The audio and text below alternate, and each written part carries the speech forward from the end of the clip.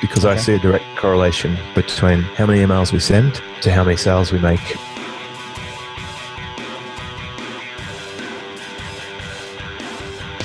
Hey podcast listener, you're about to discover insider tips, tricks, and secrets to making more sales and converting more prospects into customers with email marketing. For more information about the Email Marketing Podcast or the Autoresponder Guide, go to dropdeadcopy.com/podcast.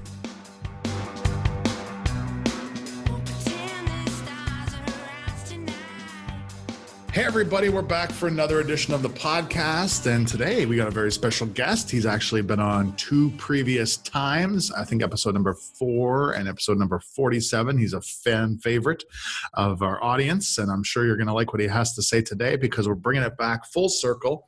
He was last on the show like quite a few years ago, as it turns out, and James Schramko is back. James, welcome to the show. Hey, it's really good to be back here. I was just catching up with John on my own podcast, and it would be, we thought it'd be fun to sort of bridge our little 5-year gap. What's been happening since the last time I was here or the time before that? Certainly a lot. Yeah, and I think this is really going to be exciting today because we're going to talk about email marketing, which is what this podcast is really about. And you're going to share with us some very interesting things you're doing with your own business. We're going to bring it right down to the technical side. We're going to bring it down to the, what the actual emails may contain, if you will divulge. And we're going to just get right into this right away. If people want to learn more about James, of course, we're going to provide that towards the end of the show. But if you go back and listen to the 2 previous episodes, you're going to hear more of his life story and what he offers through his super fast business. So James, let's talk some email. Where do you want to start? Because this is about you and you're going to share with our audience. So what do you want to start with? Yeah, so I guess maybe for some context, just to make sure that we know what I'm using the emails for. Firstly, email is still my power engine for the business. It's a very strong core component of what I'm doing. In terms of the business, since I was last here, I sold my SEO business and I sold my website development business, and I ramped up my coaching in the 2 prongs that I have there with Superfast Business and Silver Circle. I took up surfing and I work a lot less than I used to work. And I also published a book called Work Less, Make More, available on Amazon. So now I've got this sort of author/coaching model, which is a much lighter on team. And I'm still using the core components of running Entreport for my email system. For my memberships, we've integrated some little tools like Intercom and Bonjoro. So these are little combos of ways that we can mix up our emails, because you're able to send emails from Intercom. And that's very, very handy because of how segmented it is. So I thought it might be interesting to talk about how we're integrating the emails that we send, what sort of emails we send, and what sort of things are in the emails when they do get sent. And I don't know if it's important or not, but we could talk about list size or open rates or those things. Some of the numbers in my business would probably be surprising to most people because they're quite different to your average online marketer who's been around for a decade, as I have. Yeah, that sounds very interesting. I mean, I think people, of course, we have a wide spectrum of people in our audience, and I think that would be interesting for you to share that kind of information, because I get asked that question a lot. I get asked sort of like, what can I expect from things like open rates and stuff like that? Now, you've already said that yours are markedly different, so maybe this will be good because you'll be able to contrast sort of the normal stuff with what you're up to. So yeah, just jump right in. Let's talk about what people should be doing, like what you've learned from the last time we talked to you till now as your email marketing changed dramatically? Yeah, so the core is actually surprisingly similar. Our list size has maintained a very similar size, and it just slowly grows. But we've been so focused on list health, and I'm checking to make sure that we've only got clean emails, because I think having a strong delivery rate is important. So we've done some of the basic things, like people who don't respond to emails after the 3 months, we'll put them in a cleaning up cycle where we either get re-engagement or they get pruned off the list. Mm-hmm. We also set up the SPF records to make sure that our emails are trusted. I'm using my own domain name within the Entreport system to help get my own reputation within the tool, because I think they score people differently. Okay. And making sure that people opting in for certain things and getting what they've opted in for. Not doing the old bait and switch trick that some people do where you opt in for something, but then you get hammered for other things. And they especially do it with transactional emails, like when you buy a software and then they start selling you their next launch or whatever, which I find particularly offensive. So keeping the promise, making sure that you have a permission-based marketing. We've seen a big stir in the market around GDPR. So the companies who were doing that are probably going to be a little bit more vulnerable now. But we've been very focused on list health and deliverability. We still have a vast amount of segmentation. One of the big changes is I did a lot of work with Ryan Levesque. I was coaching him for a number of years through his massive growth phase from $1 million to $10 million a year. And through that exposure, I got to see the power of segmentation with the Ask method. I sat in on the master classes and I saw behind the scenes how effective it was. So I've gone and segmented my front end funnel by challenge that customers are having. And then I further segmented it by income level. So I'm now able to have a super relevant conversation with people. In fact, they don't see offers that aren't for them, and they get sent to or suggested to the offers that are perfect for them, for where they're at with the challenge they have and the income level they're at. So that may be worth. Yeah, that's super. So you're super targeted people you're putting. Very targeted. That's. I want to be super relevant. Everything that I send is like exactly what they need at the right time for them. You can say that's sort of the old copywriting mantra of like entering the conversation that they're already having in their mind. And if you're funneling people at the front end, you have that. You have a multitude of different strata, people at different places in their businesses, and that segmentation that you're using them. I'm not surprised it works really well because you're getting the right messages in front of the right people at the right time. Yeah, well, I first saw this online with Dr. Livingston, which is where Ryan learnt it from. And it reminded me of what we used to do in the car dealership. At Mercedes-Benz, we would use an acronym called SPACED, and we had to sort our customer into one of the categories to find out what they're interested in. They might be interested in safety, performance, appearance, comfort, economy, durability. And whichever one of those they were interested in, then when we were presenting the vehicle or test driving it, we would focus on that element. Because someone who's interested in performance is interested in very different features and advantages of the car compared to someone who wants it to last a long time. Right.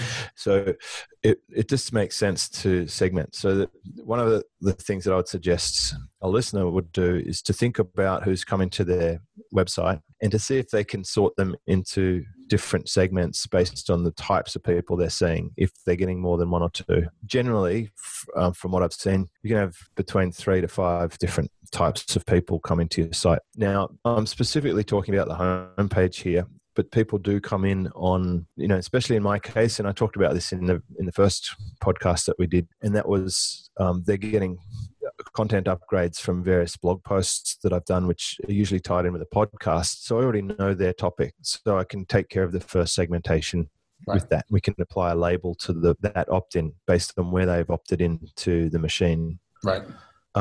Some of the other easy wins, which are worth doing, I would definitely have your cart abandonment set up, because that's probably worth 20 to 30% more sales if you're not doing it. Following up people who go to the checkout and don't purchase because they've shown an intent. And of course, you should do remarketing to those people as well, because they're a hot person. You can also trigger off email sequences and remarketing to people who watch a certain percentage of your videos. If you're doing a video show, right?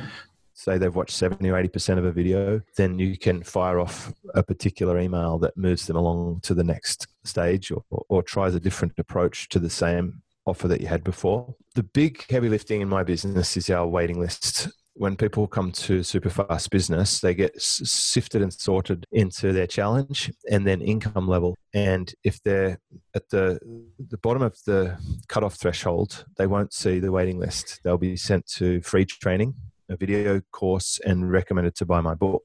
Okay. If they're in the sweet spot for where I can do the best work with them, which is good for them and for me, then they get shown a waiting list, which is now by segment. And importantly, it's got case studies of people who had the same challenge, who were able to achieve success. And then they go into a deadline funnel waiting list, which rolls out after a couple of weeks. It rolls out over a sequence of emails, moving people into my membership. And this has worked particularly well for me because it's helping people get educated on the way in as to what to expect and what it actually is. And it's special when it opens. And It also, for me, it actually lets me control how I can onboard people and allocate enough resource. And this solves the problem of the typical launch that people have, where they're spiking this massive influx of customers and like they're just falling out of their pants. It's like they can't serve them all at once. It blows up their help desk. The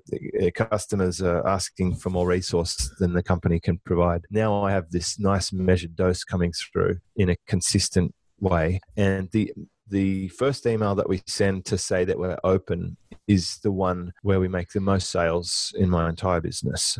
And that's why I think it's very important. And because they've got the relevant segmentation, they're now expecting it, and it outlines the major offer. And I've got a pretty strong offer or hook or proposition, whatever you want to call it, in that email that converts buyers. And that's the heavy lifting. So my main goal as a marketer for my own business is to get people to come to my site and join the waiting list, because if they can do that, then a good percentage of them will end up with a good solution for them that also works for me.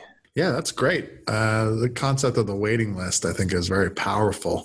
I actually heard, it's funny you mentioned Ryan earlier there, because I first heard about sort of that when he was still doing copywriting. He would talk about having a waiting list and how that sort of changed his copywriting business. And so that's funny. That's really interesting the way you're doing that. Now, for people that maybe going to listen to this and they haven't listened to the other ones, was that waiting list idea something you implemented really early on? Yeah, I've been doing the waiting list on and off for about 9 years. So my one of my memberships has been going for about 9 years, and the other one for about 8 years. And the Silver Circle, which has been going for about 8 years, has always been by application only. So that's the third group. If someone comes to my site and they're already making $500,000 a year, they'll go straight to an opt-in to tell me about their business, and then they end up on a discussion with me to see if they're a good fit. They get a bullet point outline of what the program is. If they're interested in that, they'll opt in, and the opt-in will ask them to tell me about their business, and which I'll personally reply and then invite to a call. So it's an application-only process, and that has been consistently full. In fact, it was off the market for about 3 years. It was closed, and I was only just taking referrals, and I opened it up maybe last year. And it's just got, and I've increased the minimum threshold, of course. It used to be $200,000. It's now $500,000. The average member in there is making $2.6 million a year. So it's a pretty special group, and not everyone's going to fit that criteria. So that's why I've got the other group. I guess I'm basically covering from $10,000 a year up to $500,000, and then the next bracket is most suited to the higher group, where they're going to get big results. Right. So that high group, that's your high end offer, and you got a middle offer, and the low one you talked about earlier is just kind of pushing them towards a free training. Well, I think push is a pretty harsh word. I'd say I would recommend to them, suggest that they take the free training, because that will help them get in a position to qualify for the next bracket. If someone were to go to Amazon and buy my book and actually do some of the exercises, they will already be able to get to $10,000 a year fairly quickly. If they've got anything in play, it's going to show them what they're doing wrong and give them some frameworks to start getting things right. And then they're a better person that I could work with. I just don't do startups, because I find that brutally frustrating and pedestrian now. Right. It's incredibly difficult to go from naught to your first $1,000 online. If you can get to 10 grand a year, then you've already crossed some pretty difficult terrain to get to that point mentally and logistically. You're now ready for the next phase. It would be like the minimum fitness criteria to be a policeman or whatever. Right. Unless you meet that, the next part just not going to work.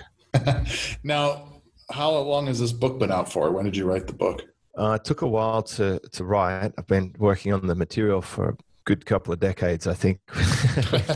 My business, I needed to sell my businesses to feel fully qualified to release a book. It came out in December 2017. Okay. It's been a bestseller in the business category, which I'm feeling fortunate about. Sure. And knowing how it takes me a while, it took me about 18 months from first commitment to publishing. I've started work on my second book now, which will be how to make $100,000 per month consistently. And it's lots of the lessons that I've learned with the 7-figure marketers that I coach, because I'm involved with lots of bright stars and they have some interesting patterns, and the process that I use to help them will also be useful for other people. Awesome. But I can't do it at scale in that program just because it's a finite capacity. It's been out just a relatively short period of time, I guess, but like you said, it's been a bestseller. So have you seen a market change in your business just since you became an author, so to speak? Yes. It's immediately attracted extremely successful business owners. And that's why, for example, Silver Circle, I've had to bump up the minimum threshold because the people that I'm attracting want high-level people.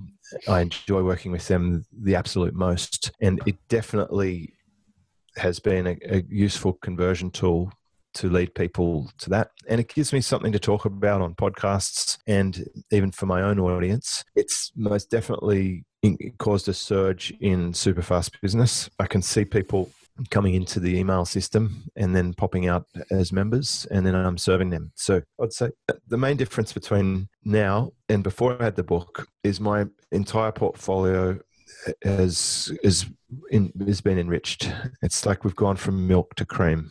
I've got really good customers, and I think a person who buys a book and reads it and gets excited to come on board, they have a lot of they've been on the on-ramp. They're already up to speed. They've got a good notion of my philosophies and core concepts, and they're easier for me to work with. It's like they've had the training wheels on before they get here, and I just have to unbolt the training wheels instead of teaching them how to ride a bike. That's awesome.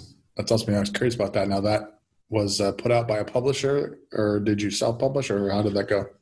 This one's self-published, but I had an enormous amount of help from a lady called Kelly Exeter, who she took all my courses and my previous attempt at a book and audios. She asked me for zillions of interview questions. I recorded it for her, and then she came up with a lot of things, from the format of it to writing out good chunks of it, and then she sent it to me to sort of fine tune and render.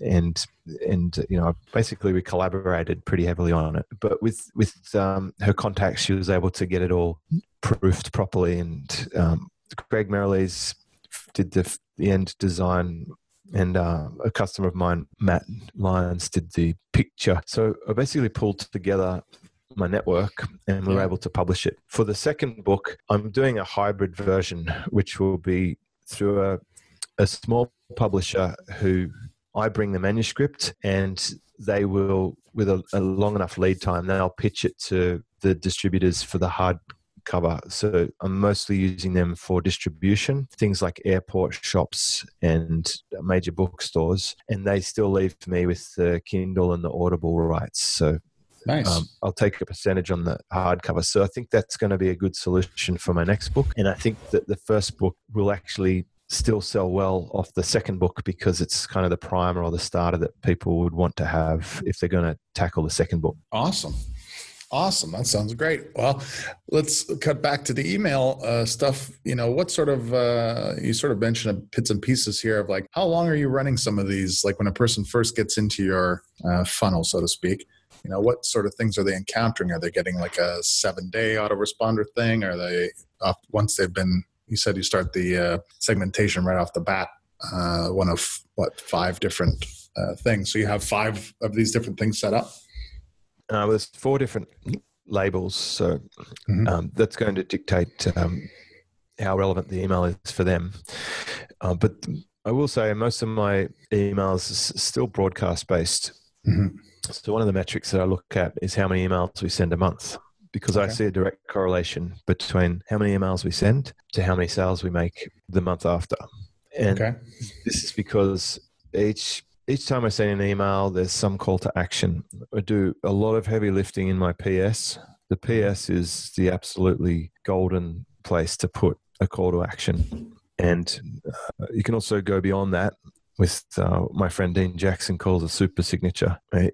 He's kind of the unsegmented guy. He'd be an interesting guy to chat with, but he just has one list and he puts all his offers in the signature. Yeah, I know. I'm aware of Dean. Yeah, it's really interesting the way he does it. You're right. So you can actually combine them. I do find the PS and the super signature to be particularly powerful. It's great when you have a campaign, like if you have a live event coming up or a book coming out, it's good to just put that across the board like a template. And it works. So that does work really well. But for the most part, my broadcasts are triggered by podcasts, and I usually put out a podcast each week, sometimes 2, sometimes none. And when we do a podcast, it gives us an opportunity to send broadcast about the podcast. And there's always a call to action to join Superfast Business Membership, which takes people to the homepage where they get segmented and join the waiting list. Now, if someone does that, when it's time for the opening sequence, they get held off the broadcasts. So we apply a label just before we start sending out the open to hold them from our broadcasts. And then when we've finished the sequence, we take the label back off and then we get back to the regular scheduled broadcasts. I don't have a 57 automated email autoresponder for all customers. Right. I only have triggered sequences that are relevant to their challenge and what they're trying to achieve at the time. So another example of a triggered sequence will be you bought X, you need Y type sequence. That's when someone buys a ticket to my live event, then they will, my system Entreport will go and check to see if they're a member of my community. And if they're not, then they'll be added to a sequence, which sends them an offer. It's a video from me on a page inviting them to join the membership. And I'll make a trial offer with a reduced rate recurring if they stay after the trial period. And I get really good conversions from that. So it's worth running a live event because about half the people who buy a ticket won't be members. And by the end of the event, at least 65% of those people will be members because of the sequence and meeting with the other members face to face.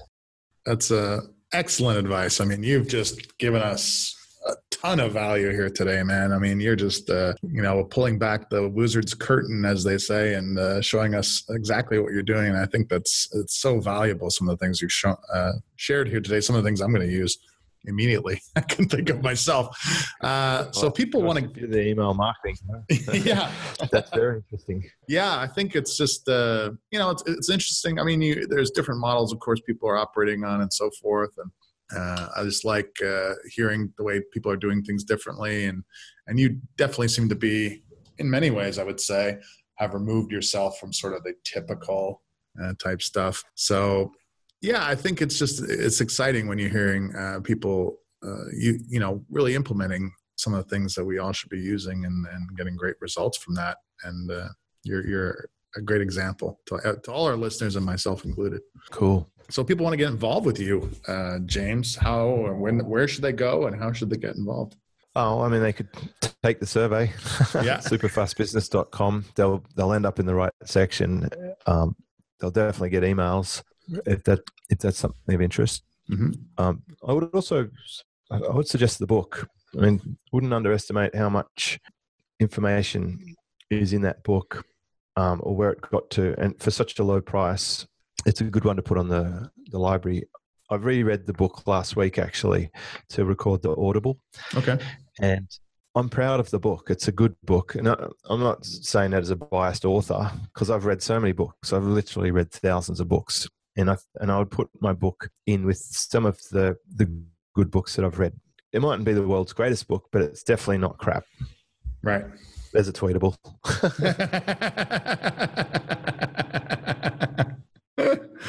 Awesome.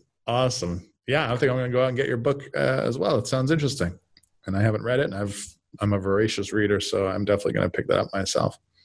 Well, apparently it takes 2 hours to read, unless you're trying to record an Audible. For some reason, it takes 6.5 hours. That's awesome, man. Well, I really want to thank you for coming back a third time and continuing to deliver such over-the-top great value to our audience. I mean, I know John and myself now count you among the really special people out there that are doing it the right way. Well, thank you so much for the opportunity. It'd be interesting to see where we get to in another 5 years. Yeah, absolutely. We'll definitely have you back. For everybody else, that's a wrap on another edition of the podcast. Hopefully we'll be back again with someone delivering as much value as James did yet again here today. Until then. Hey everybody, thanks for listening. If you want to become a well-paid freelance copywriter so you can live life on your terms, check out my webinar on how I get paid up to $10,000 to write simple, fun emails, and I'll even show you how I got started with no experience, no connections, and no formal writing training. To get the training, go to www.themcmethod.com/webinar. That's www.themcmethod.com/webinar.